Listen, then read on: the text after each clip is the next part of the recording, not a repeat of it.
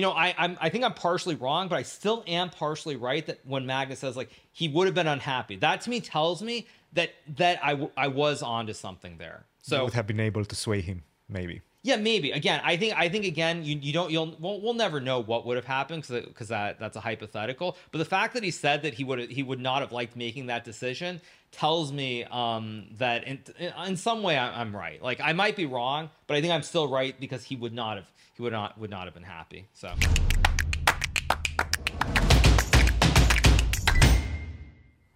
All right, we are rolling. We are here with a very special guest episode. I think it's episode 4 or 5. It doesn't really matter. We are here with a man that needs absolutely no introduction.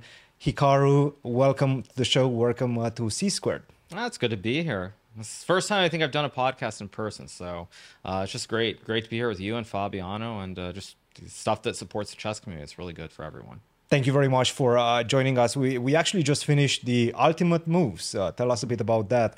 How is your experience with Ultimate Moves? Yeah, so I mean, I've been coming here to St. Louis for many, many years now, and Ultimate Moves is an event that it's traditionally takes place between Rex and Randy with a lot of the top players, and it's always a fun time. I think for the players, it's a good chance to relax when we're competing in the Sinkfield Cup or the Rapid and Blitz or 960, whatever it might be. Generally, we're very serious about it, so to be able to relax and just chill and analyze lines and just have fun, it's always great. So I enjoy it. And the trash talk is a lot of fun as well. Fabiano, how about yourself? Did you have a lot of fun? Yeah, it was fun. There was some good trash talking, and it's nice to relax around people that you normally have to compete with and have to play against, and it's usually very serious, as Hikaru said. And now we can just kind of let off steam, and the result doesn't matter. Nobody cares. I mean, people care a bit because you want to like. Well, Garry cares. Gary always cares. Yeah, Gary's so competitive. It's amazing. I think actually that's probably the best part. Even today, it's like when someone makes a bad move, Gary's right there to jump in and ask them why they did it. Like today, Levon, I think at some point in one of the games, he played a move. This Rook D takes A6, I think it was, and Gary immediately, when he was looking at the board on the big screen, he's like, "Who played that move?" And as soon as he found out, then he's asking Lev immediately. It's like an interrogation. Like, why did you play Rook takes A6? Why didn't you do this? So it's always fun to see. Is he more intense than the last few years? I saw some comments on YouTube and they were saying you should see Garry in 2015, 2016. He was much more tense, let's say. Did you feel that way as well, or yeah, did he relax a little bit? I think at some point when Garry started playing again, I guess playing 960, playing the rapid events, I think he just started chilling out more. Again, as I think maybe it was the first time he played 960, but that first year, Fabiano, when you beat him, there was some position where you completely lost in 960, and you came back and you beat him. Yeah. And I know, like, he was absolutely furious after that game. The most furious I've seen him was against Navarra. I think it was a Rapid and Blitz event. Maybe it was like 26. This one, the Caro-Kann. You remember? And then he went in the bathroom, and there was like banging on the door, on the walls, and you could hear cursing in Russian. But he's mellowed out a lot. I've noticed that. He's a lot more chill than a few years ago. And I can't imagine like when he was like the best player in the world, how intense he was then. Yeah, he was pretty wild back then. Now, Hikaru, since we have you, I do want to go deep into your life story and how you got into chess and basically how you got where you are today. So let's start there. How did you get into chess? Yeah, so my story really starts in California. I was born in Japan to an American mother, a Japanese father. They divorced when I was very little, when I was about 1 year old, 1.5 years old. And then my mom moved back to California. I had an older brother as well, and he started playing chess. He started taking lessons. It was part of Chess for Juniors, which at the time was a very big scholastic group in Southern California. And he just got very good. He was very naturally talented, and he started competing in national events, the elementary nationals, all the way through high school. He actually won the most nationals, I think, of anybody in the history. So it's a very good, very, very good performance. And through that, I ended up going to a lot of tournaments because my brother was playing, and we went as a family. There was no father figure in my life at that time, and so we all went to these events. And my stepfather, actually, he's been the coach at Hunter Elementary for, well, I guess it's 78 now, so long time. Over 40 years. 40 years, yeah. And therefore, he's been coaching there. It's like, Hunter and Dalton, if you grew up in New York like Fabiano, and I did actually, Hunter and Dalton were the two like powerhouses in chess. They were the best by far. And so my mother met my stepfather through that because my brother started competing against the best players, and they were from New York at the time. And I just got into the game naturally because of that. I have to say, that the moment that I really started though was in California. It was in 1994 at the U.S. Open in Concord. I believe I have the year correct. It was 93 or 94, and I went into Skittles' room and there was a guy there, and I asked if he wanted to play. Now this guy, his name is actually Oscar Tan. He's a FIDE master, I believe. I think now he's like 2100 or something, but at the time he was like 2250, 2300. And when I played against him, he actually let me win a couple of games. Now, of course, he could have just smashed me, beaten me every game, but he let me win some games. That really started the whole process of my curiosity in the game, and I started playing shortly thereafter. But as I've said many times, I was not naturally gifted, and I think I played about like maybe it was like 5 to 10 tournaments when I was 7 years old, and I did very poorly. I would lose a lot of games, and my parents stopped me from playing because I just got very, very angry. And already my older brother, he was close to master level, and if you have one child who's very good at the game and it's not really coming to me, why would they want me to pursue it when it's something that's not beneficial? Were you guys playing against each other often? Well, no, because my brother was 2200. He was just too good I'm like, at that point. Like 700-800 maybe. So for 6 months, I didn't play. And then after that, the first tournament that I played, I believe it was in Newburgh. And I won 3 games very easily. And then in the 4th game, I lost the 4-move checkmate to this kid. His name was Christopher Belcher. And so the 4th game I lost. But that was sort of the start, and I started doing better and better. And I just naturally progressed from there to about 1800 in a very short time. I would say maybe like 2 years or maybe even less than that. Of course, anybody can look it up on USCF. And then from there, there was this time when I got the Guinness Book of World Records. So at that time, computers and technology were different, and people were reading a lot more. And so I had this copy, and I still remember because it was this dark green version with like yellow print on the cover. And I remember looking in it, and I saw there was this record for youngest master. And at the time, that was held by Vinay Bhatt, who I don't know if he actually became a grandmaster or definitely international master. And I saw that, and I thought, grandmaster. Yeah, he might have gotten that title when all said and done. And I saw that, and I was like, okay, well, that's a great record. Why not go after that? And so I think it was 1997 into 1998 when I played. I think I played something like maybe it was like 700, 800 games. It was something insane over the course of that 1 year, and that was second most in the U.S., not even close because Jay Bonin, I am from New York, had played a lot more games. But I got to that point, and then we can go from there to what happened after that. But that was really that's the first like 2.5, 3 years of how I really got into it. How many years did it take you for you to beat your brother? So yeah, I started when I was 7. I think around the time I was 10 years old, I was better than him, which caused a lot of friction in my family because my brother, from the time he was in kindergarten, so about like 5, 6 years old, until he was 12 years old, he was the highest ranked player in his age category or younger. So he was the #1 player in the United States for his age group, and then the person who passed him was me.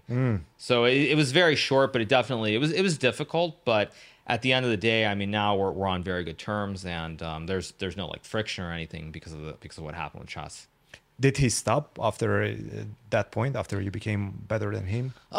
Sort of, but I think it was also due to the fact that my brother was somebody who was very naturally talented at many different things. Whatever he gets into, he's very, very good right from the get-go. And chess is one of those things where I think that actually being naturally talented from the start and things coming easily is not good. Because when it comes too easily, when you hit that inevitable wall, which everybody does at various rating levels, you don't really know how to improve from there. You get stuck, and if everything's come easily, how do you improve? You're not used to that situation. And I think for my brother, because of that, he stalled around 2100, a little bit above that, and he never improved. So basically he peaked when he was about 11, 12 years old, and he never improved after that. And I think that's directly because it all came so easily for him, whereas for me, it didn't. You also mentioned that it was beneficial for you to actually win against a FIDE master early on.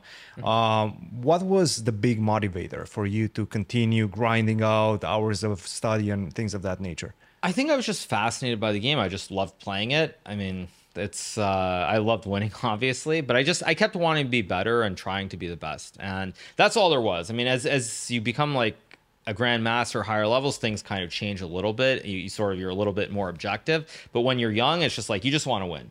So I wanted to win. I was doing well. And also, I mean, I was able to play a lot on the internet. That was the early days, like 1998, 99, the Internet Chess Club. I'd play all day on there. And really helped a lot. Do you think that that will to win is like also a result of or a product of the American chess scene and playing, like you mentioned, playing like 700, 800 games a year, and I guess a lot of open tournaments where you have to win games to get any sort of prize.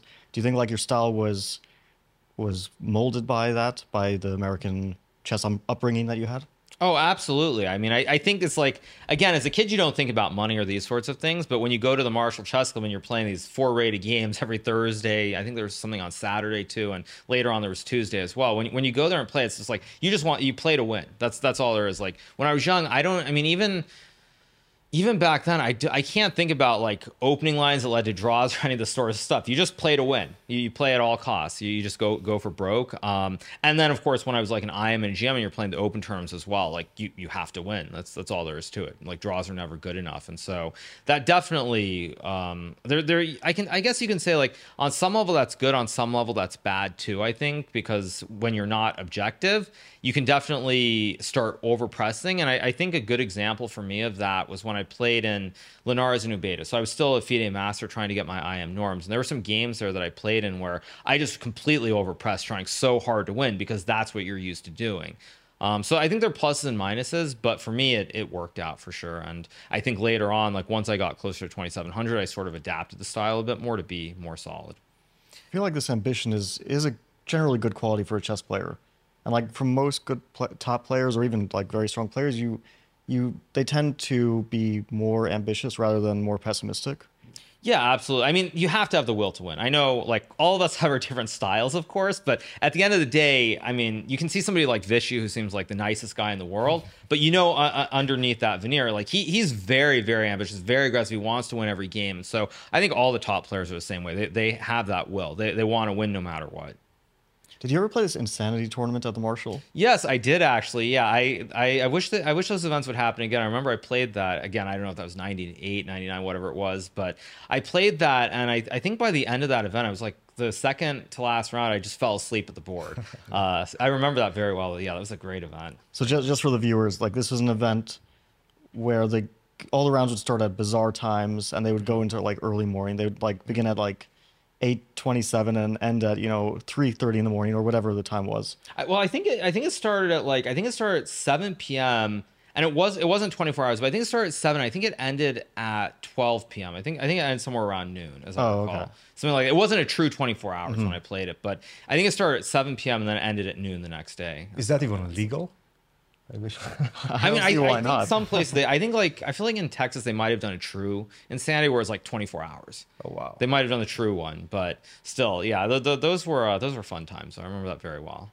I never played one of those, but because I was a kid and my dad was like, "No, you can't do this. You can't play that one." When did you guys meet the first time? Oh, must have been at the Marshall, like late 90s, right? Probably. I don't even know. I mean, I remember the game that we played in the New York Master Tuesday event. Yeah. The one where you played that Queen B6. You played Queen takes. Yeah, I remember. I was white and I lost that game. Yeah. But does anybody still have that game? I think it's in the database. It's in ChessBase for sure. Yeah, because they broadcast those. That was the big event.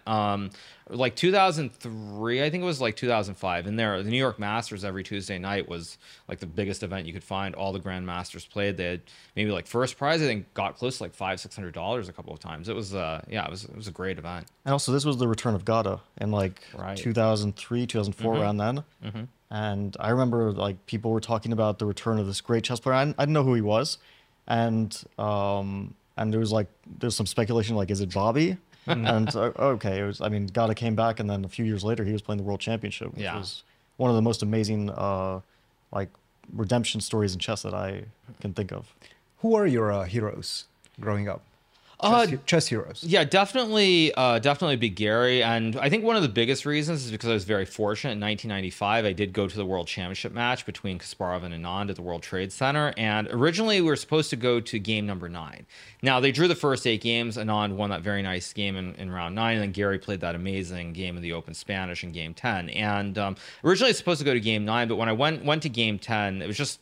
I remember that atmosphere, and I have to say, I don't think I've seen anything quite like it since. They were playing like in this enclosed glass room, basically, way up at the top of the World Trade Center. And just seeing the commentary, I mean, I think people like Maurice and Yas were there. It was amazing. And even into the early 2000s, I remember I'd get up very early, like 8 or 9 a.m., maybe even earlier, to watch this like ridiculously blurry webcam from Vicon Zay or from Linares watching Garry's games. And he was definitely the biggest hero of mine growing up.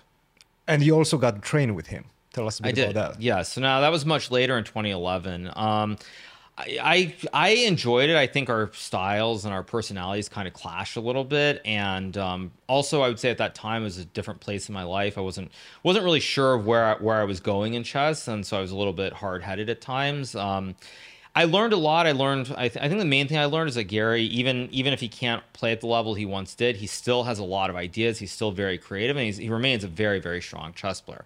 Whether he could compete with the top, I mean, probably not at this point, but I learned that he could still find a lot of great ideas. And I also learned, sort of some of the players that he likes, some of the players that he doesn't like either. Did you feel that helped you at all in your assessment and, in clashes, future clashes with those type of players? I think just knowing their personalities. Yeah, I mean, I think probably more than anyone else, and this isn't very surprising, but I learned a lot about Kramnik from working with Garry and sort of like what are the lines that he goes for, how he approaches the openings, things of that nature. Because Garry's kind of obsessed with him, not surprisingly. And that was probably the player that I learned the most about, though, during the time working with Garry. What were you guys working on? Were you focusing mostly on like middle game, end game, or were you actually looking at opening lines? Was she sharing anything with you? Primarily, without revealing too much. Yeah, obviously. primarily it was openings. I mean, it was openings and then mostly like calculation studies, things of that nature. Those were the things that we were really focusing on. I think. Obviously Najdorf is something where Garry came with a lot of ideas. I think you actually could see it in my play because during that period in 2011, there were some of these ideas I came up with in this knight g4 Najdorf. I had this game against Sergey in Bosnia in Romania. Also in that tournament, I think I had another idea in the bishop g5 knight bd7 variation against Timur Rajabov. There was like this 40 move just completely booked out draw that I had. So Najdorf was probably the main opening. I mean, that's not a surprise to anybody who's listening or watching this, but that it was mostly the openings.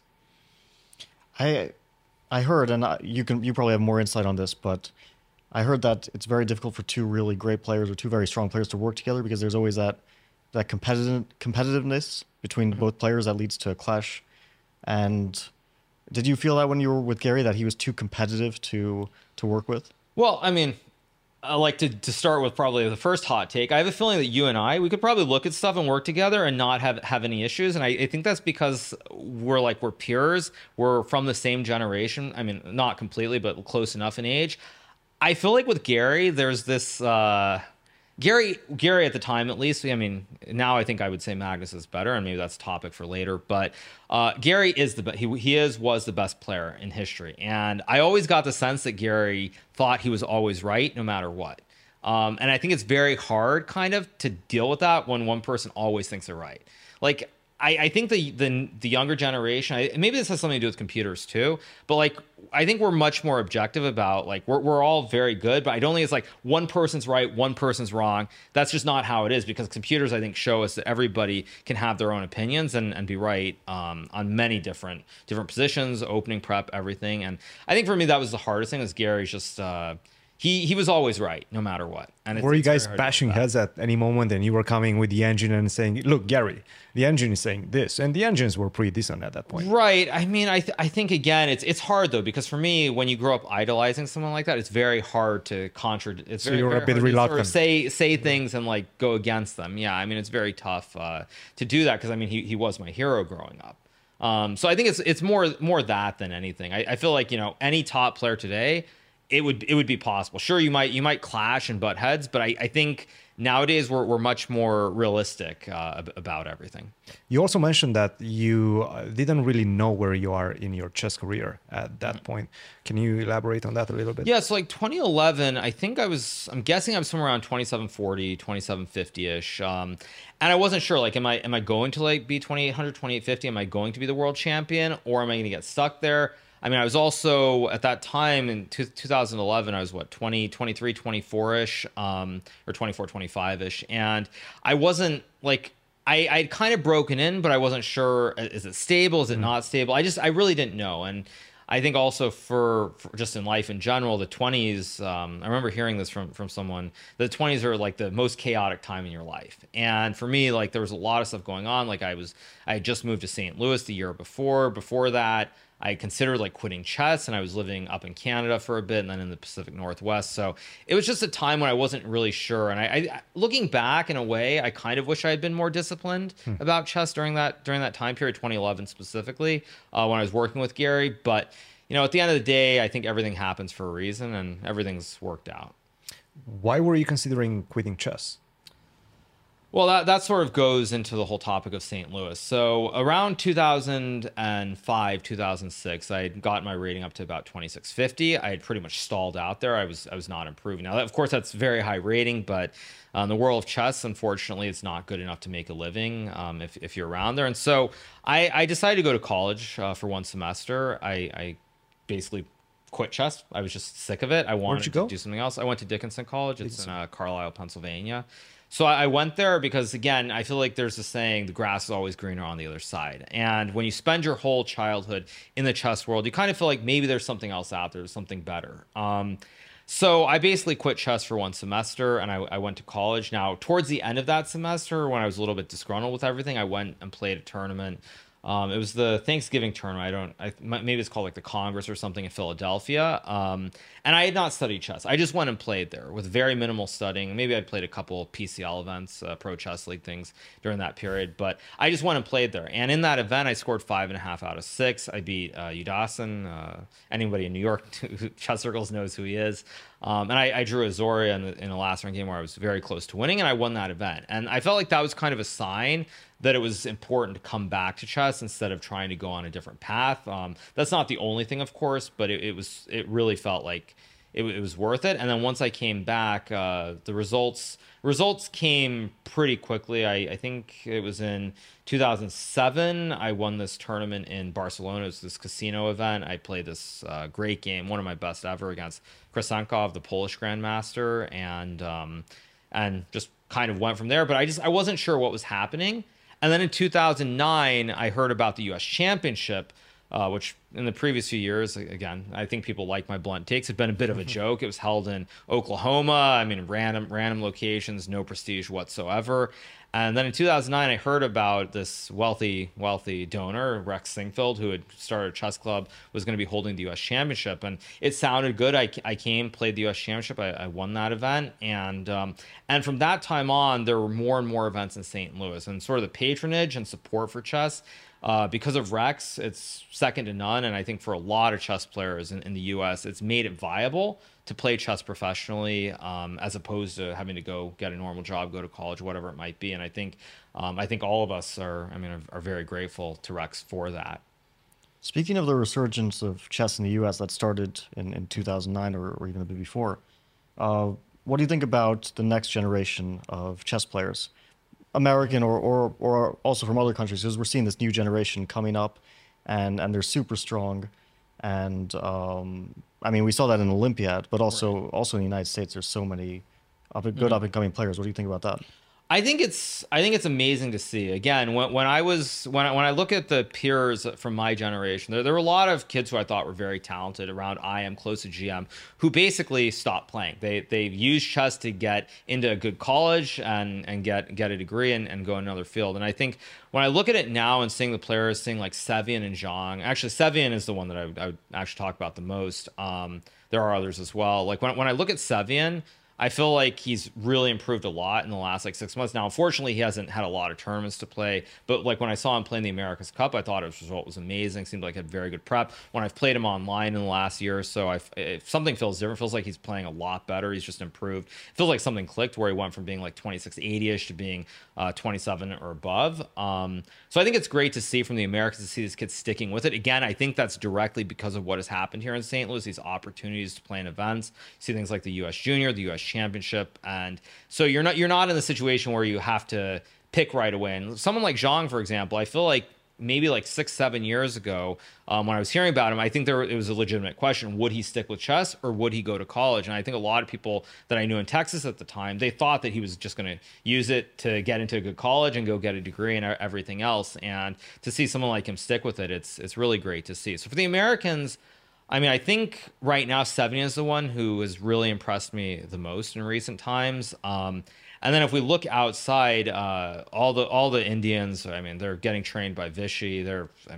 Arjun, like I remember playing Arjun, what's it, Gandhivam or whatever that username is on chess.com. And, he's just this like lowly 25-30 or something. I remember looking him up, and he would always put up a great fight. And I think when I played him, I only played 3-0. Like I wouldn't play him with increment. And like I think one of the marks, at least for me when I play these kids to see how good they're really going to become, it's not about like if they get flagged in a 3-0 game, but it's like what is the position towards the end of the game? If they're holding tough the whole game where it's equal or I'm only slightly better, but they're not just like cracking, that to me is a sign that they're going to be very, very good. And I remember playing Arjun, and it's just incredible. I think Arjun and Gukesh are the two biggest, but even the other ones like Praggnanandhaa and Nihal, you never know. You never know who's going to make it. I think for sure one of them will get to like 2770, 2780, like top 5-ish.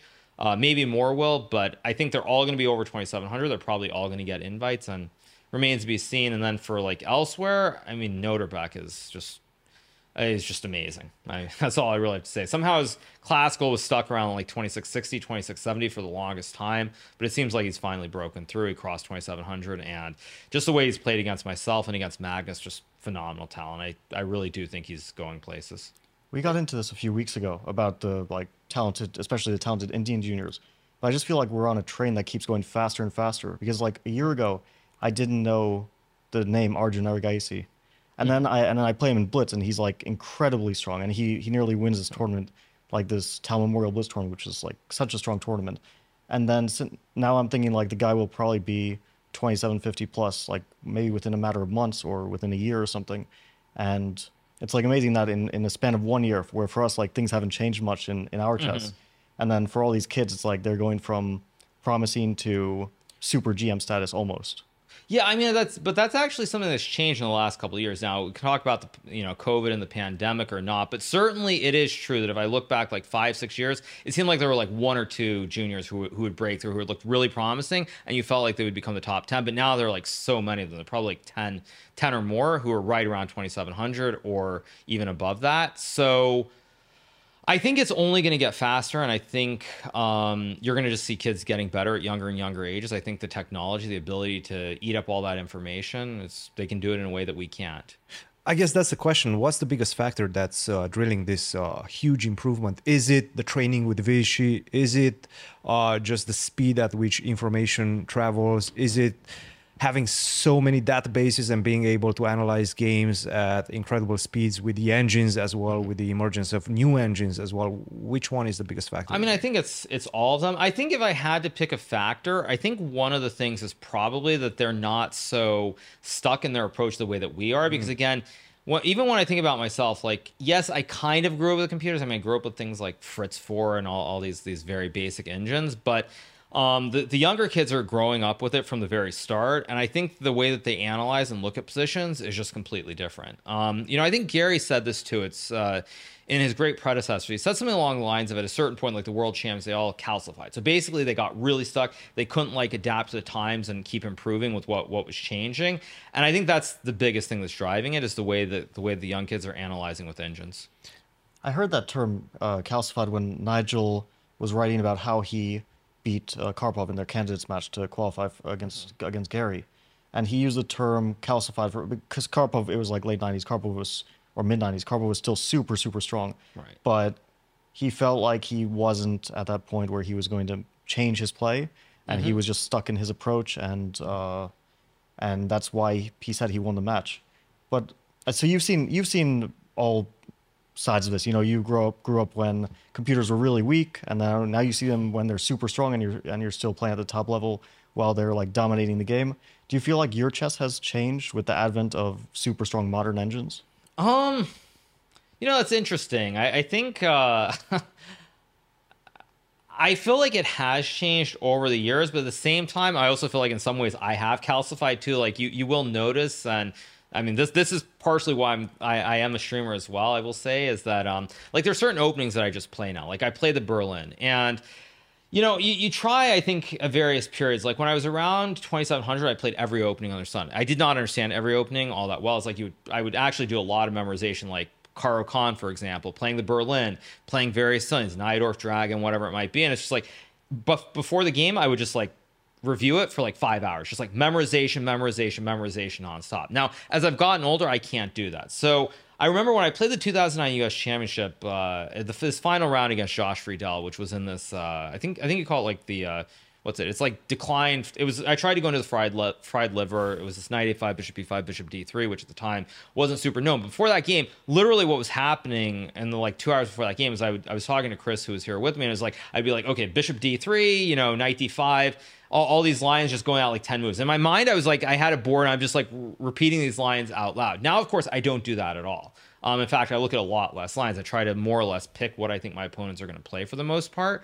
So it has changed. And then generally also with engines, I feel like a lot of stuff that I used to believe was playable, I just don't. Like, the Najdorf, I used to love it. And there was a period, or I think it was like 2016, 2017. You can correct me if I'm wrong on this. But I tried to play the Najdorf against Fabiano actually, and I think I lost something like 4 games in a row. And I think every single one of them was some kind of prep.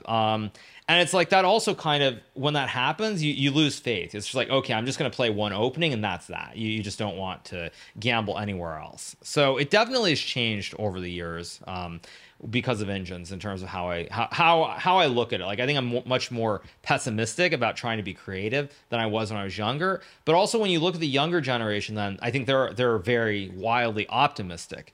They're not pessimistic. They haven't had these experiences of like just losing end games to Magnus or losing in opening prep to Fabiano, all these different things. So do you feel they're more fluid in their approach when it comes to openings, for example, just being able to jump from one opening to the other nowadays? Yeah, absolutely. I think for sure that's true. Again, I mean, I think a lot of his experience, and maybe you'll see them go and start playing 1 or 2 openings as opposed to playing everything. But I think that optimism is very, very important if you're trying to get to the top. I heard Vichy had a similar approach to what you mentioned, which was like the emotional aspect of like you lose a game and then you don't want to play the opening anymore.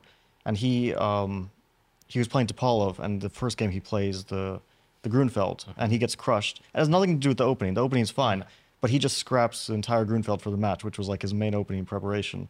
And you mentioned like negative emotions affecting, and I can understand how that would be, that even though something's good, you just don't feel like it. You just don't feel like you want to be in that position again. Right. I mean, on the other hand, though, there are other people like MVL, for example, we talk about the Najdorf, and he doesn't care. He might get bad positions every game, but he's just going to keep playing it. Like, I mean, I feel like he's just some kind of masochist or something because he just, every time he just does it. Gets a bad position. I mean, yes, he loses fair share. I mean, he wins some. Some of those games are draws, but I mean, that game against Lev, for example, in Sinkfield Cup, it's just like, I just don't know how you can continue to want to play the Najdorf after a game like that, because like, even if he had found some right moves and equalized, it's still like he's still an end game. And when you play those openings like the Najdorf or the King's Indian specifically, you're looking for the fight. You want the fight, but there are all these different ways that you can just play for like this very small advantage. And then if your opponent plays the best moves, like, yeah, it's okay, but if you don't, you're just suffering and loss. And I when I was younger and I played the King's Indian, I didn't mind losing games in the King's Indian. But then when your opponent plays something like, G3 systems, or Gligorich, or any number of these systems, you're just like, okay, but where's the fun? Where's the fun in it? Because you're ready for the fight. Like, it's okay if you lose as long as there's a fight. But then when you just like, you have to play against some quiet positional line, you're just like, ugh, it's just so frustrating. But on the other side of that, like the King's Indian specifically, you won so many nice games. I remember against Vichy, against Gelfand, like all these sacrificial games you broke through on the king side. Like, do those positive emotions did it ever make you feel like I need to stick with this opening even though it's a bit dubious? Well, at the time, everybody was ready for the fight too. People wanted the fight. Like that's how chess was played. Like if you look at the Najdorf and you look at Garry when he was playing in the 90s, like everyone would play these very sharp lines. Like that was the style of play. Nowadays, and I think this also has something to do with Magnus as well, everyone's looking for like this quiet, slightly better position as opposed to the very sharp lines for the most part. And I think that I had those positive emotions, but when people started sort of figuring out things like the bayonet and then even just playing these G3 systems, it's just you sort of loses its appeal, is how I'd put it, because you don't want to play these slightly worse positions. Like, you want that fight. It's like there was a period when I was playing the Dutch, for example, and I had these very sharp lines in Leningrad. I think Kramnik was one of the players I played against the most, and it's really fun when you get these sharp dynamic positions. But then when they play these like very quiet lines, like D5, like let's just say you play a C6 line, D5, E5 takes, and at some point they go some knight G5 and they trade off the knight for the bishop, and they play E3, and you just sit around for the next like 20 moves, and yeah, it's completely fine to play, but it's not what you want. So I had those positive emotions about the King's Indian, and I used to have those about the Najdorf, but you ruined it, Fabi. So it's your fault. I mean, to be fair, you beat me in a bunch of games before that, and at some point I was like having my worst record against the Najdorf because you beat me in Moscow and in Zurich and probably somewhere else as well. And then I got some revenge later. Yeah. So there was like a mixed bag there. Well, I mean, to your credit also, yeah, that was the opening that everybody went into because you had a bad score against it at the time. So I mean, you worked it out, and that makes sense. But you created a monster. Yeah, this guy, his last 2 wins came in. All my wins are in the Najdorf. No, that's it. He's winning in the Najdorf. Well, I mean, actually, if you look at my Canada's tournament, my winning, I beat Ali Reza, and I think there was one other game, right? Or am I crazy? Is there one other game in the Najdorf, or was it just? No, there's one other game against Duda. Yeah, I beat Duda. I beat Duda and Ali Reza. So 2 of my wins were in the Najdorf as well. So, yeah, it's just, you have those positive emotions, but I think at some point, it's the spirit of the sort of position you want out of that opening. If you never get it anymore, it's like, it's really, really hard to do it. You can do it here or there, I think, but it's too much. And even Ali Reza, for example, in Canada, his biggest mistake was that he tried to play the Najdorf. He played the Najdorf, I think, because his approach was he wanted to be very aggressive, try to win every game with both colors. And then, of course, when people are playing these silly lines like, A4 or H3, or there's so many of these silly lines, or E5, these lines with E5, Knight F3 that are just dry as paint. It's just like you're not getting what you want. And so I think if you're playing it just because you want to have a game, that's one thing. But if you're playing it because you want the dynamic positions, and your opponents realize this and they just don't do that, I think it's just it saps all your motivation for sure. Let's speak about the candidates actually. How did you well, at least when did you feel that you're ready for the candidates? When did you feel like you actually have a clear chance, a clear shot at potentially making it to the candidates? Because you were streaming a lot as well. So obviously you weren't spending 8-9 hours a day preparing for the candidates or for the Grand Prix and whatnot in preparation for the candidates. When did you feel you're getting that chance to actually make it to the candidates? I think after the first Grand Prix, I felt like I had a chance. I mean, this is also probably a bit of a hot take, but I think one of the big differences with the pandemic is I felt like younger players got much more serious about chess. It didn't like really change anything for them. I felt like a lot of the older players, they became lazy and they actually stopped studying chess as much. So I think that is one thing that changed, and I think I got very lucky in the first Grand Prix because the group I was put in, it had 2 players who were older. Now Grishuk, obviously very, very strong player, but again, someone who's a little bit older. Bakro, another player who's older, and Asipenko was the last player. Now he is a junior on the rise. But because of the group that I was in, I think I got lucky with that seeding. And once I won that first Grand Prix, I knew that I had a chance. Although the second Grand Prix, pretty much the worst thing possible happened because Rapport won, and I think Anish was another player who did well. I think there were 2 players that I didn't want to do well in that event, and they did very well. So it definitely wasn't guaranteed. But after the first one, I knew I had a chance. And I think actually, if you're asking for like the exact moment, I knew that I think it was going to happen. It's when I beat Lev in the third and final Grand Prix with the white pieces in the 4th game, because that one I lost the very first game to Lev, and so it started off very, very poorly. But that I think also has a lot to do with the fact that being a streamer and things kind of changing, there wasn't the same pressure. I think all of the results that I had post-pandemic would not have been possible in a pre-pandemic world because I put too much pressure on myself and I had too many nerves. So none of that would have happened otherwise. When did you get serious about streaming? Was it around 2018? Because I remember we were doing this camp for the candidates and we were actually watching you. And I think you were just at the beginning starting to stream, but it was already, it felt like there's something there. Is that when you felt like? So, I mean, I can actually pinpoint it I can't pinpoint the exact days of the timeline of what happened, but it was in October of 2018. So don't. No, you were already like playing the match by that point. No, no, There no. was this We were tournament- watching sometimes in January. No. January of when? 2018. 2018. Was that Yeah, the Pro Okay. Chess League that at we were- Miami. That might have been for that would have been for fun. So like the origins of when it became like serious it's October 2018.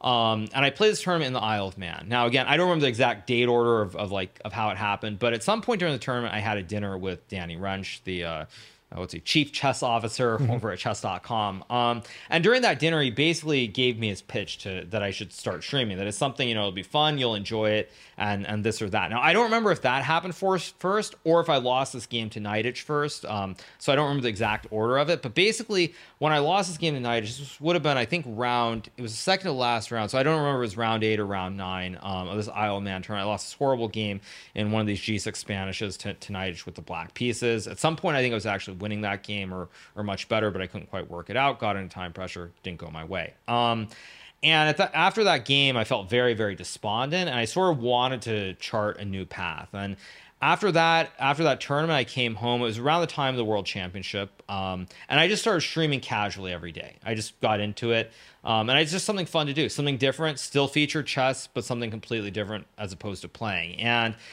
during that time, the World Championship, of course, happened between Fabiano and Magnus. And at that time, there were some streamers who started getting into chess. Streamers like Forsen, Reckful, XQC, very specifically. And so there was this little bit of a boom. Now, again, it's all relative, because compared to what happened during the pandemic, it's not comparable.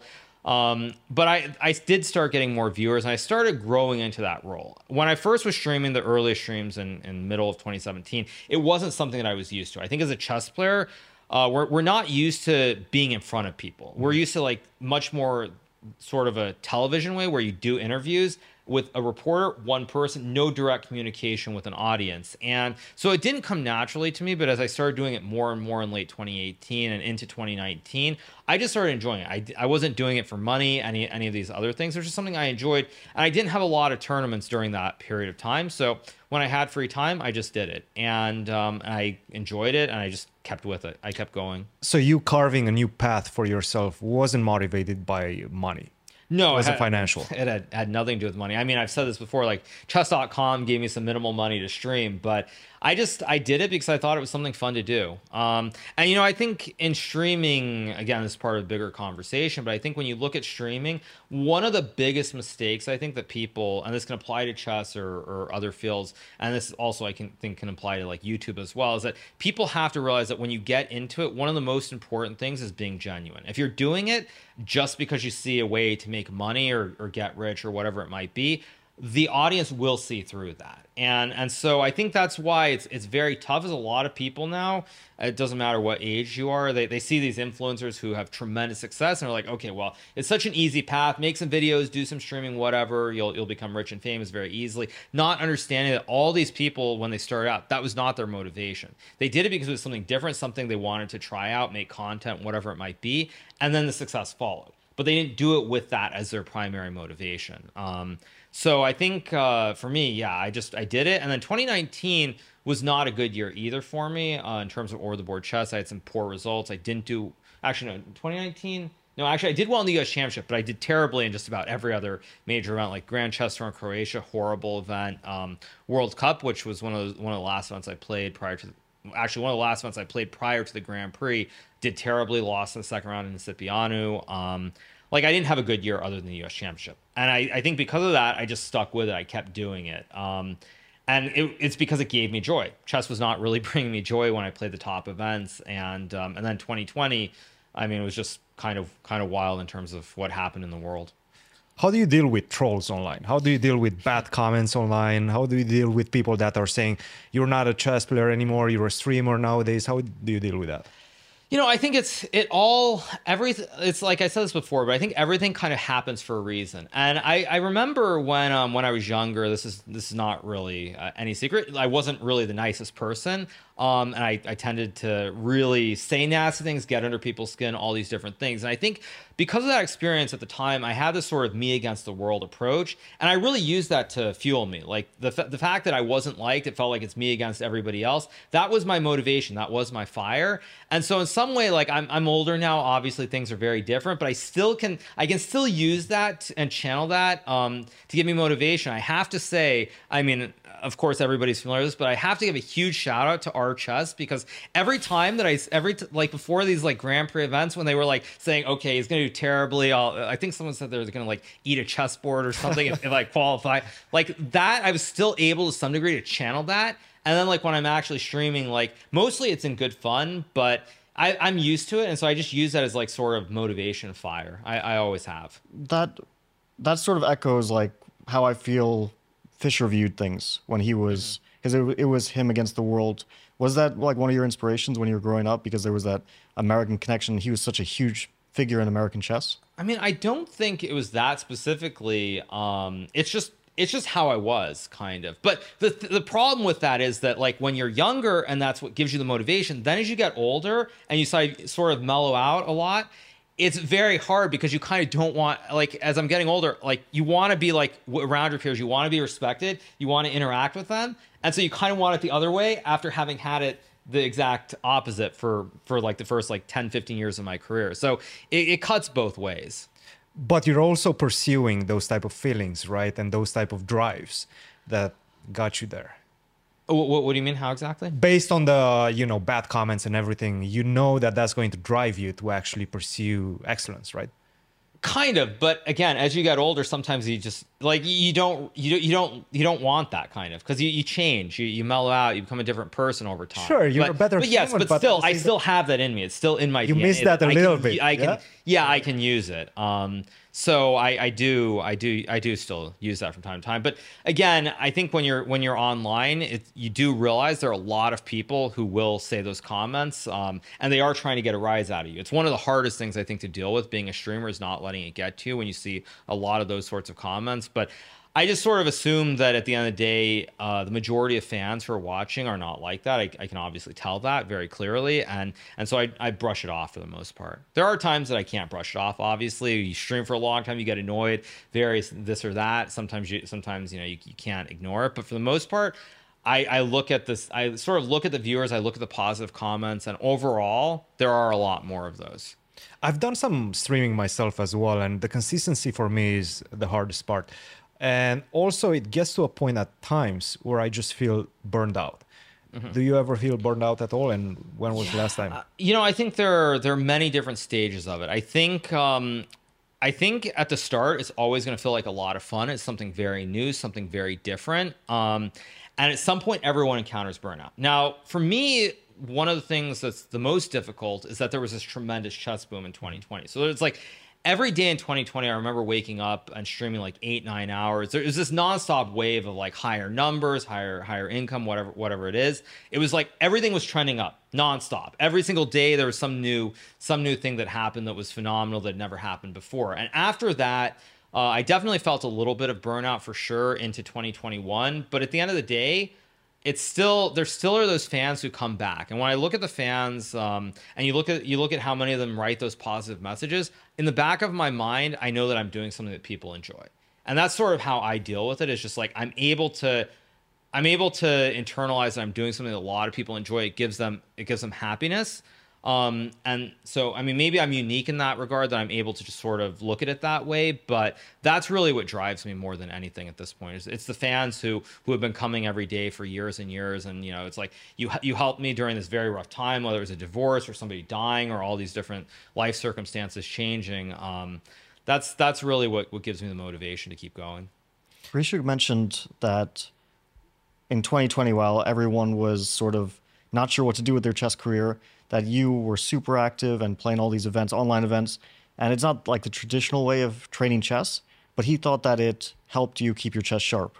Do you feel like that was the case? Well, what's really funny about the whole thing is that at the end of 2019, I played this tournament Tata Steel in India. I believe I won that event, but I decided not to play Gibraltar, which I think I've won like 4 or 5 times. I always play. I play that, or like I play something in January, and I usually there's something like in March, maybe it was Zurich or something like that. But I decided at the end of 2019, like I was not going to play for 5 months. I decided like the results aren't good. I'm a little bit burned out. I'm not going to play for 5 months, and then like come like March, Aprilish, I'm going to study for like 3-4 weeks, get ready for the U.S. Championship. So I actually wanted to get like back into over the board chess, and then of course everything changed. I think again, I think it comes back to what I said earlier. I think all the junior players were they were used to studying it. Only helped them. I think for the older players, they became like I think they became lazy or took time off. Like again, I've said this. I don't know like what happened to you, but like when the Candace was postponed, for that first month, it had to have been like very, very strange. It's like tournament's postponed. What am I doing though? Am I studying? But I don't know when it's happening. All these different things. I think all these different emotions must have been going through your head. And I think for people who are like who weren't in the Candidates, and even just like you look at other top gems who are like expecting a tournament in April or May, it's like, wait, what's happening? So I think everybody for those first like 2 to 3 months probably just like they were sitting in bed or whatever, is watching Netflix, doing all these things they couldn't do before. And I think for me, that being able to play was absolutely huge. And now, of course, I think there isn't that gap anymore. But I think when I look at the Grand Prix, I think all those guys like Bakro, Grishuk, even Esipenko, I was much more sort of battle ready. I was ready for the competitions in a way that they weren't. I think almost everybody wasn't really ready for. Now, of course, that's completely gone with chess completely getting back to normal to some degree. But at the time, I think that having played all those online events with Magnus, play all the chess.com events, all these different things, I was very, very sharp, even if I wasn't necessarily looking at specific openings at the time. I feel like the problem with older generation is that they didn't find the path to continue training, to continue finding that motivation to train as well. With you, for example, you found streaming, and that was huge, right? It was something to get up in the morning and work on. It's easy if you don't have that something to just get lazy, as you are mentioning, also lose motivation. Well, it was a very, I mean, it's so what once in a century event that happened. I think as chess players, we're so used to studying chess every day. We're so used and then to going to play. And like so the reason, of course, the biggest reason you study is because you have tournaments. Like you have this tournament next month or next week, whatever it might be, and for the top players, at least, you have a pretty general idea going forward, probably at least 6 months of what you're going to play. So it's very clear what you're looking forward to. And then when suddenly you don't know what's happening until who knows when, I think you don't know what to do with yourself, because I think the motivation is driven from the fact that you're competing in various events around the world. So it completely changes. And for me, I mean, streaming, I mean, it changed everything really. Like I can't express that enough, that all the results I had would not have happened before because I would have been too nervous. I think, if I just think about this game against Levon that I played in the third Grand Prix, I looked at the Berlin, I looked at the Petrov. That's pretty much all that I looked at. And even in the Petrov, I just reviewed like a couple of sidelines, and I had this one idea in the Berlin that I had been sitting on for a while, and that's all I did.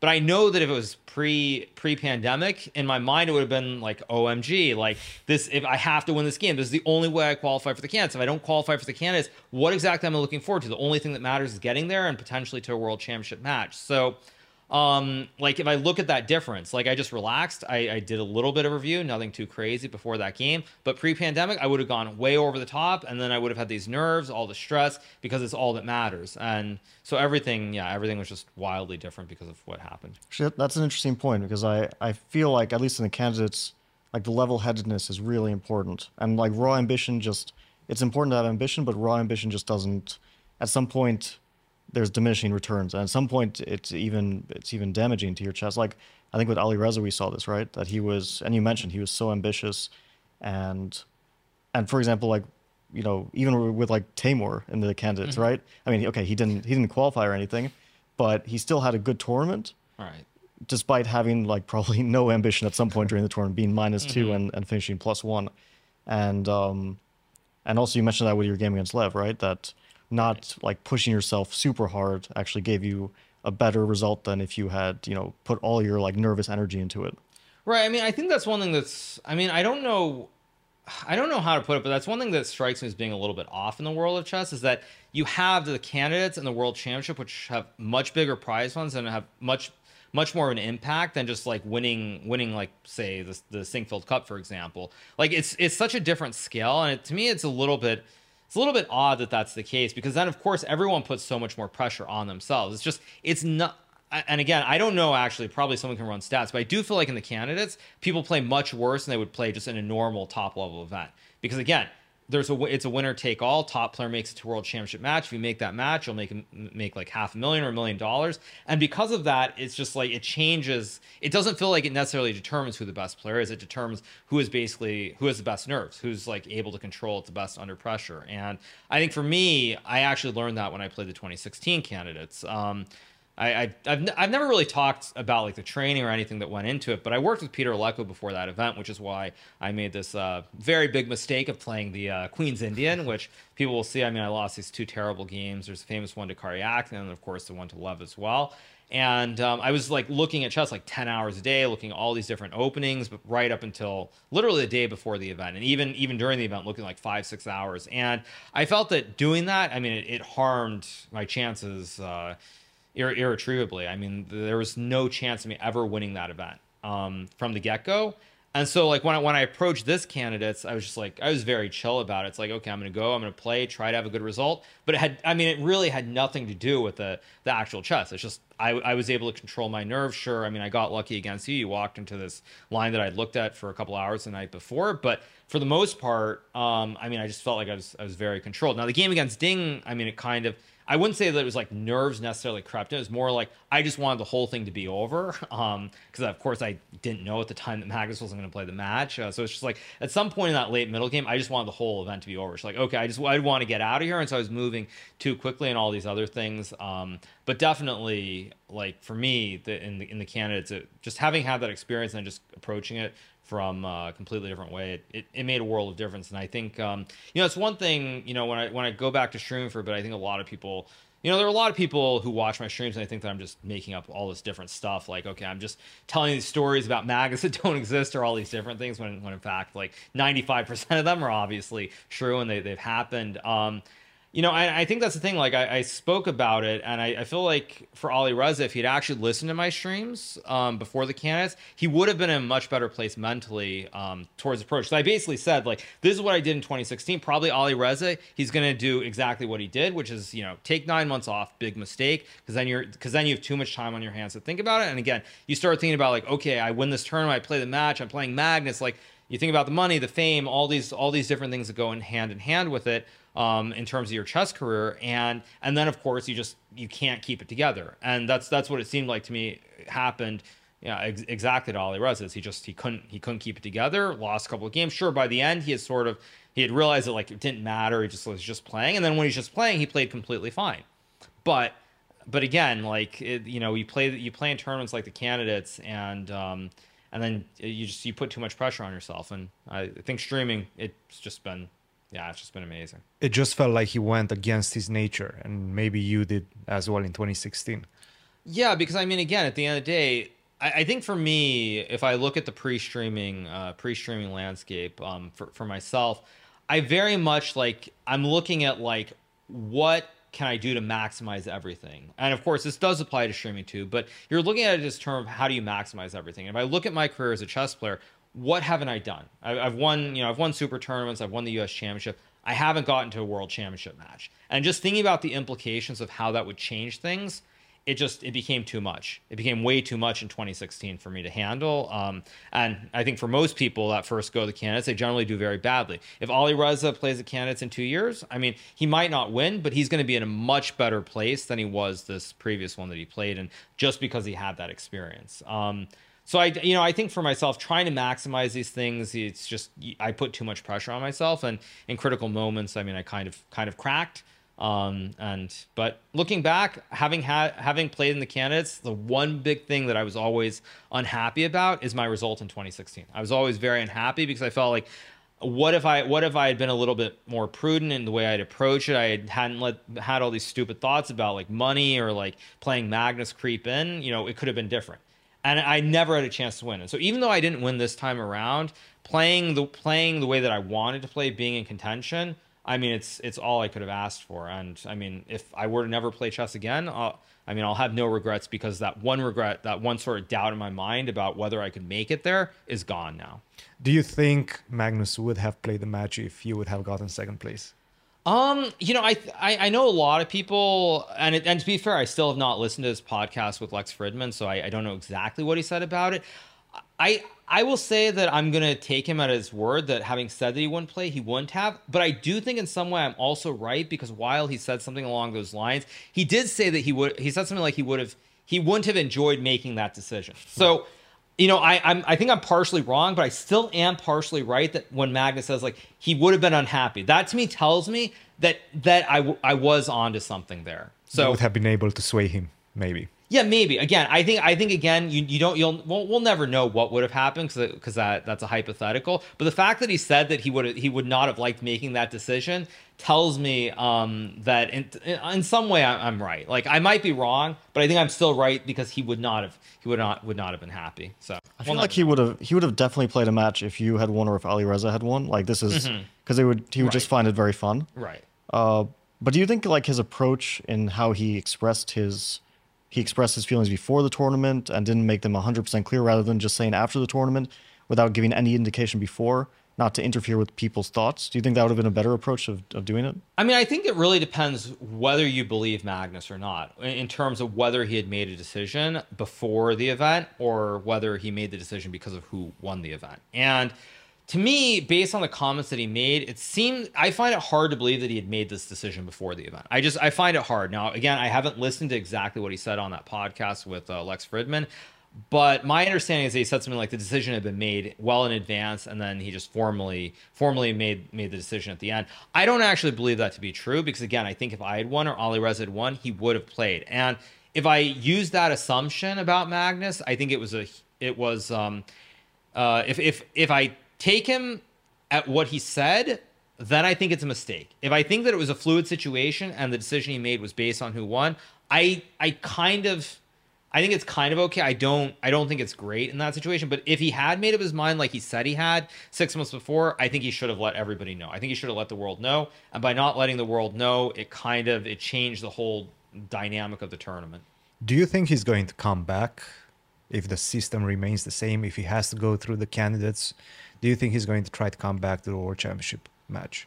At this point, I'm fairly skeptical. I think it really depends. The notion of him playing the Canada's tournament to qualify, I don't really see him doing that again. I think the amount of work that you have to put in for something like that, it's so massive that I don't really see it. Even when he won, was that 2013, I believe it was, the one in London, like that was a very tough event. He barely won, and he did lose the final round as well. Of course, Kramnik lost that final game too, but it was very tough, and it was not clear that he was going to make it through. And if he hadn't had a little bit of luck in that end game against Timur, where Timur misplayed it, if that's a draw, there's a good chance that he doesn't play a non, and history is completely different. So I find it hard to believe that he's going to come back and play in a World Championship match under FIDE, but we'll see. But I think it's like, I would say 80-20. It's hard to imagine it, yeah, because anyway, he would be trying to qualify for the same situation that he opted out of. Right. I mean, he would be playing either, let's say, Jan or Ding Liren.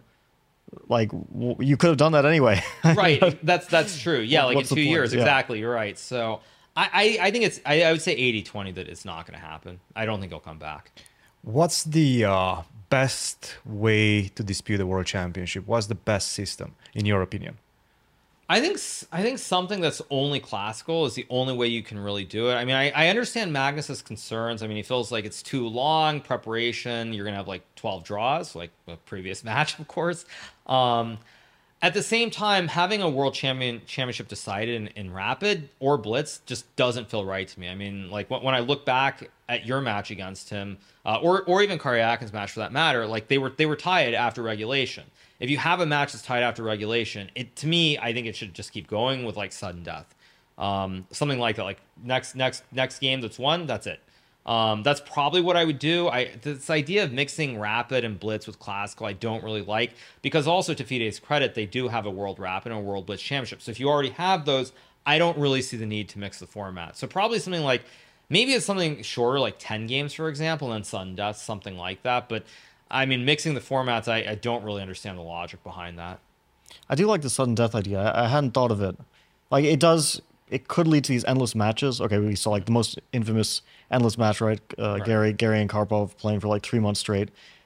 But that was up to 6 wins. If you just have it like after 10 games to the Right. first win, it's very likely to be resolved relatively quickly. Right, And or each you could even do like first to two wins, for example, because you're going to get a lot of draws. But first to two wins, something like that, or something of that nature, I think is even possible. One, I think is ridiculous because you could just show up and lose the first game. But I think there are ways. There are ways to keep it classical, and I understand. I mean, the match has to end at some point, but to me, the idea of like you drawing 12 games at classical, showing that you're completely equal, and then I mean, basically losing the match because of one wrong king move in that first rook and pawn endgame is just. I find that a little bit absurd. What about the qualification process to the World Championship match? The candidates or just the champion chooses whoever he wants to play against, like in boxing?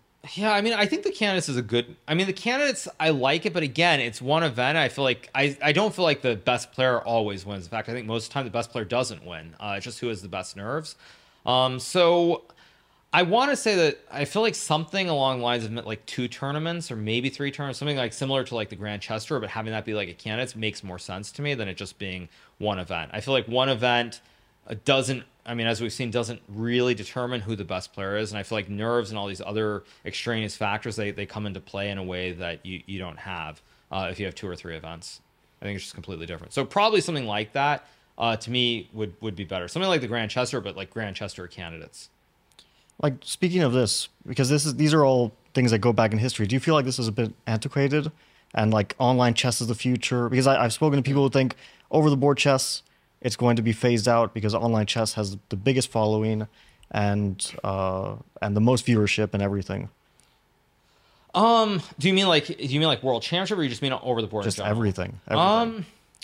That's a very, very good question. I think one of the problems that you have in the chess world right now is that we're very reliant on specific individuals who fund events. You do not have corporate sponsorship for over-the-board tournaments. Now, that is a big issue, and that is something that online chess has in a different way, because at the end of the day, in the modern world we live in, it's all about eyeballs, the viewership, and on my channel, if I can show that I have 10, 20,000, whatever that number of concurrent viewership is, I will be able to get a sponsor no matter what, full stop. Whereas over the board, you don't really have those same kind of metrics that you can show in a way that sponsors understand.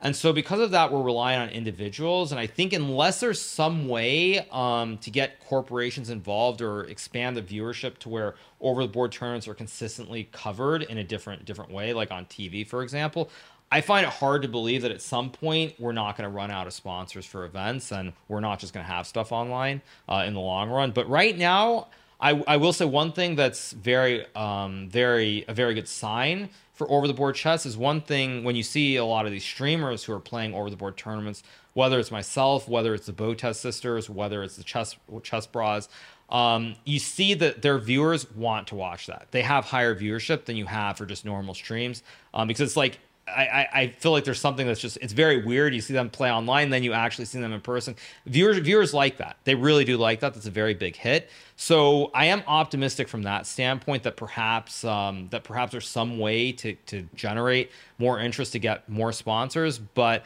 I do have to say that at the moment it seems like we're very reliant. I mean, there are two sponsors in particular. You have Rex Sinkfield and you have Isai Scheinberg. Those are probably the 2 people right now who are frankly holding up top level chess, I would say. And if they were to vanish or disappear overnight, I think top level chess would be in very, very bad shape. So it's very scary.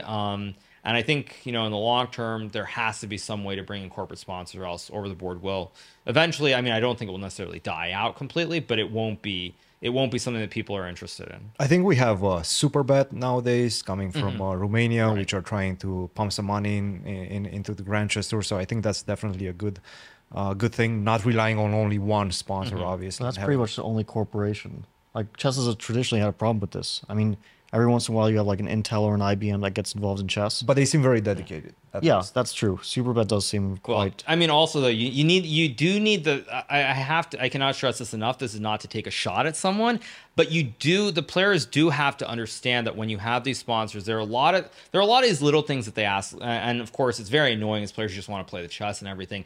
But you have to understand that they are the people supporting it, and you do have to keep them happy because at the end of the day, the whole Intel. I mean, the Intels and the IBMs, they were interested in chess, but unfortunately, the top chess players of the day kind of. Are we going to name any specific name? kind of pissed them off, to put it mildly. And unfortunately, they retreated, and they're as far as I know, they're gone forever. They have no interest in doing anything with chess again. Yeah, well, at some point they got interested a little bit again, but it's always like one or two people in the company, and then they move to a different division or something, and it just gets dropped. Exactly. It's always some very small thing. It never goes like straight to the top where you have real. It's like also there are other examples too. So like in Seattle, there was this time period when there was America's Foundation for Chess, and they were very big. They sponsored the U.S. Championship, U.S. Women's Championship. They were doing a lot of scholastic programs, which they still do, fortunately. But basically, the main person driving all of that, at a certain point, he got dismayed by some of the things that were going on in the chess world, and he just stopped funding it. And then just like that, the U.S. Championship and the U.S. Women's Championship sort of faded into obscurity until Rex came along. I mean, there are many examples from the 90s as well. So it is a very serious problem, and hopefully at some point we learn from the past. Staying with the World Chess Championship just for a second. In a parallel universe, you qualify for the World Championship match and you're facing Magnus. How does that match play out? I really don't know because and this is, again, I have to say, this is the best part about being a streamer and having that as my main job. I can say all these things that I would never say in the past. But for the candidates, I did preparation. But it was not like I'm looking at the Berlin nonstop. In fact, I mean, I'll tell a story. So like I lost the game to Timur in this whole Knight BD2 A4 Spanish, and like I remember looking at this very briefly in Colorado as far as doing my training camp, and we looked at it for maybe like 10 minutes. Looked at some of these other orders like Queen E2, Queen C2, H3, and we didn't look at this very obvious order that he played in the game. And I just looked at it. We looked at it for like 20 minutes, and that was it. And it's like, okay, this isn't much, and then you move on to something else. So I don't know. I mean, in my mind, I feel like if I did that in any opening in a World Championship match, that would be I would probably get punished for that in a different way than in the candidates. So I probably would study a lot more. Again, I don't really know how it would go because I feel like with Magnus, I feel that what I'm able to do against other players is somehow what Magnus does against everybody. And then when I try to do against Magnus, it just doesn't work. And so I feel like I need to get a high volume of games. And I feel like in the Meltwater tournament, towards the end, the reason I did so well against him in the grand finals is because I'd been playing him every month nonstop for like 5-6 months. And so getting familiar with his style really helped me. But then like there are these long periods where I just don't play against him, and I just sort of revert to figuring out what I think works against other players. And then when I do it against Magnus, I get into some end game and he just cheeses me nonstop. So I don't know. I mean, I think if I was really serious about it and having the mindset that I have now, I would do a lot better. But we'll never know, most likely. Speaking of that match, you played 24 games. Is that correct against Magnus at the end of 2020? I think it was like 7 matches. Yeah, 7 matches games? of 4. Yeah, it was like, yeah. And that was like super close. That was going down to the wire. Was that like very motivating, or did it build your confidence, or the fact that you were close but didn't quite make it at the end, was that very disappointing? I mean, I was very disappointed that I lost this second Blitz game in the English. I mean, it was very disappointing because, like, I looked at the line, I got the right position, and then at that one critical moment, I didn't play the right line. So it was very disheartening in a way. But I think the thing is, throughout the tour, just being competitive with him, I felt good. I mean, the problem is, like, traditionally when I play him, it's like, in the last probably 5-6 years, I play him like every 3 months or something. It's usually like 1 game, 2 games max. So it's like you play the one game. If I play him the 1 game with white, I get some chances, but I miss something that's draw. It's okay, it's a draw. But then of course I get black against him 3 months later. I lose the game. There's no momentum. It doesn't. There's no like carryover. And I really do feel like when I played him in the Lindorus Abbey event specifically, where I beat him in the Armageddon of that match, it really gave me confidence. In the final, I just felt like I was playing good chess throughout. I felt like I wasn't playing against Magnus. I felt like there was none of the psychological stuff that normally is going on when I play against him. So I mean, if I can get the volume of games, I feel like I have chances. But if I don't get that volume, I feel like somehow I revert to doing the stuff that I do against everybody else, and it's not good enough against him.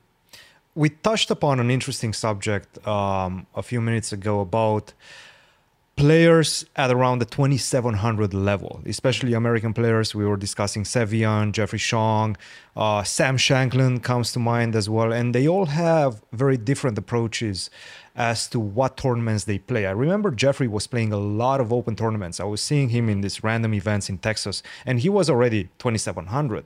Sevian, not so much. Shanklin, not at all.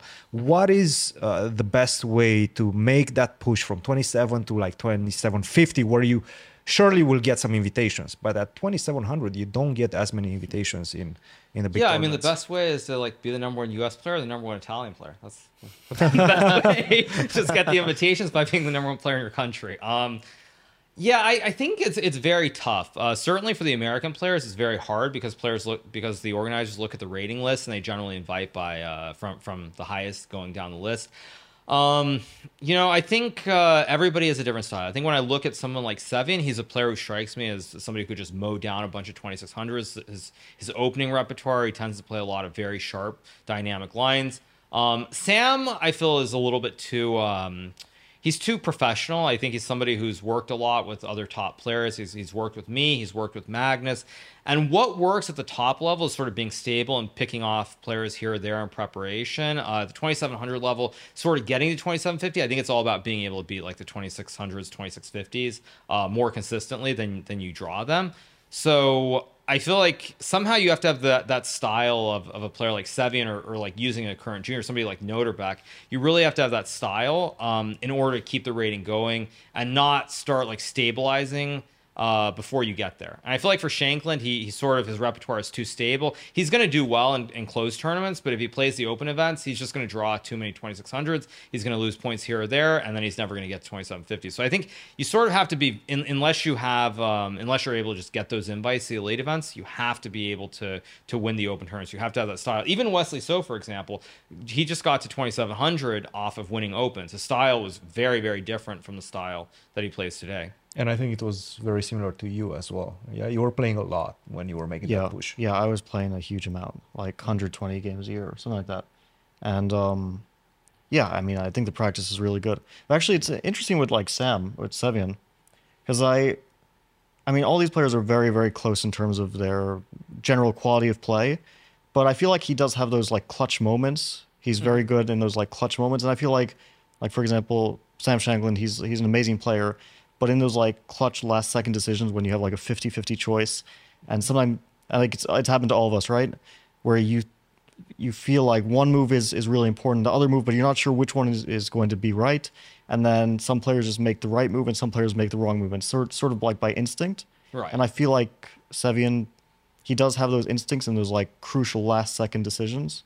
He does do that very well. Yeah, I mean, from my experience playing, like we're talking about Shanklin, Zhang, and Sevian specifically, what I would say is Sevian is the only player who, like, he will blow me off the board here or there. Like, I feel like whenever I play Shanklin, I never really am afraid of, like, losing the game. I mean, I'll draw plenty of games. You know, if I do something stupid like I did in the Rapid and Blitz, of course, I'll get punished. But generally, I don't feel like I'm going to lose games to him. And the same applies to Jeffrey as well. I feel like when I play them, there are never these moments where I feel like they can just blow me off the board once they get that advantage. And from playing Sevian in, like, the Rapid Chess Championship, playing him in Blitz in the past, there are moments that I feel like if I do something wrong, he's just going to kill me. He's just going to blow me completely off the board. So, yeah, maybe it's intuition, just being really clutch at certain moments. That is a difference. I mean, I can't, like, again, I don't think there's any huge difference between someone who's like 2730 and somebody who's like 2700. I think it's making like slightly better decisions, controlling the risk a little bit more, so that you don't end up in like losing positions as often or positions where you can lose. So it's very, very minimal, though. With Jeffrey, I sometimes feel like he does have those things where he just blows someone off the board, where he can like play a pretty much flawless game. I mean, and he does have that experience like playing matches against top players and occasionally beating top players in matches. But yeah, maybe with Sam Shanklin, he's already so established as like a general, like, let's say top 50 player. And he's so used to that role that maybe he doesn't have like the youthful optimism that the younger guys have. That's true. Yeah. Yeah, I mean, you're actually right. I mean, I feel like there was a time when I played Jeffrey, and I felt like that was true. Maybe like 2-3 years ago. I remember I played him in like the last round. I think it was a Title Tuesday. It was one of these anti Night or some of these Bishop B5 check games, and I think I just got blown away when I did something wrong. That sort of made me think like, whoa, maybe he does actually have that it factor. But you know, there's a good Twitch meme which is Pog you, which is like, oh really kind of thing. And I will say that I feel like when I played him in recent times, I always feel like he's always happy to get the draw. It doesn't matter what the position is, but I feel like he's always happy to just get that draw. And I think that is definitely a big downside. Who's the next big superstar in American chess?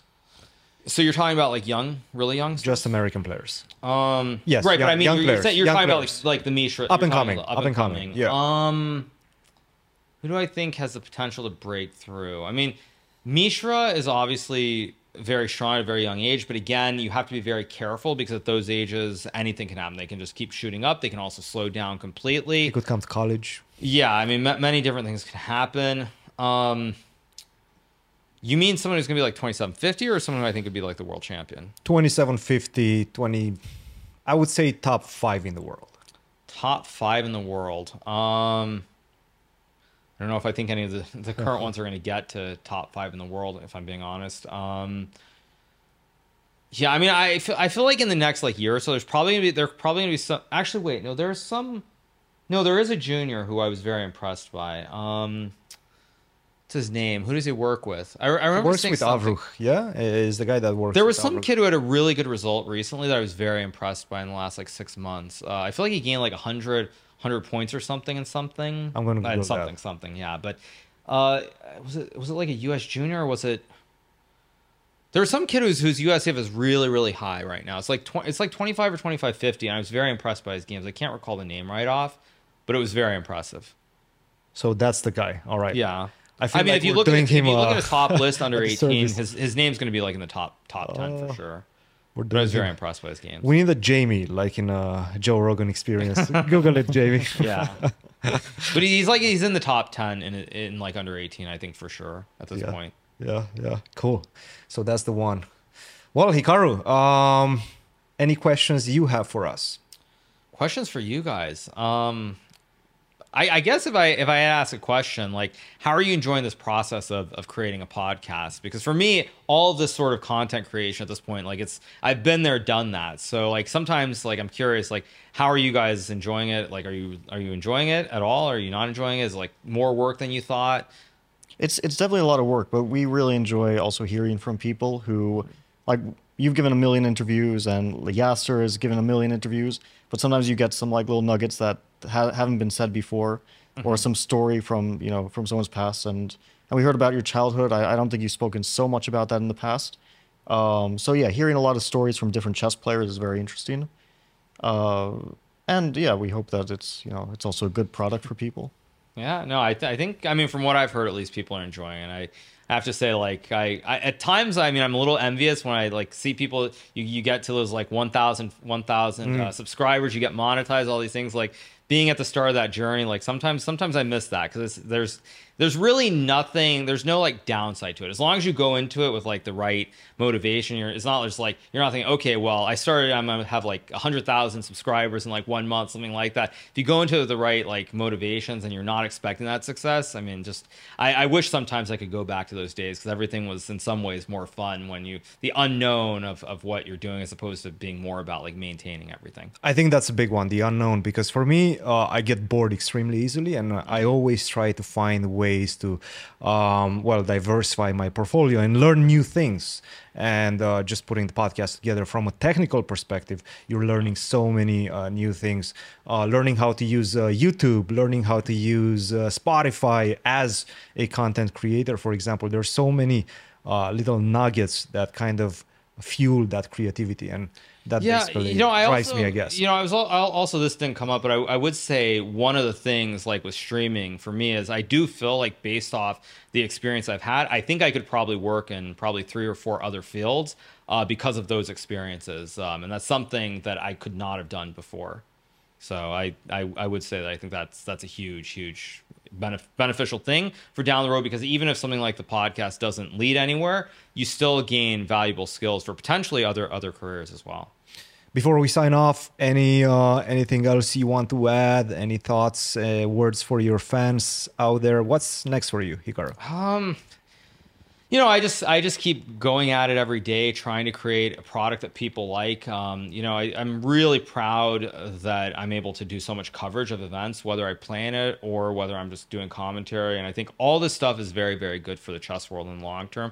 And I'm just really glad that everybody enjoys it. I mean, at the end of the day, the fans are the ones who basically make or break you. And it's amazing to see there's so much support, both for myself, but also honestly for the entire chess community, both in real life and also online. I think when I look back at it, I think none of us, whether it's myself, whether it's people like the Chess Bras or the Botezes, I don't think any of us could have imagined where it's all gone. And I'm hopeful that even for top players now, there's more publicity, even for people like Fabiano. I think I think I speak for everyone actually when we talk about your commentary you did on the World Championship match. That was like really, really good. A lot of people really enjoyed it, and it's just great to see that chess is doing so well. Well, Hikaru, thanks a lot for joining us, and I'm sure we'll hopefully see you again on the pod. Appreciate it. Absolutely. Thank you, Hikaru.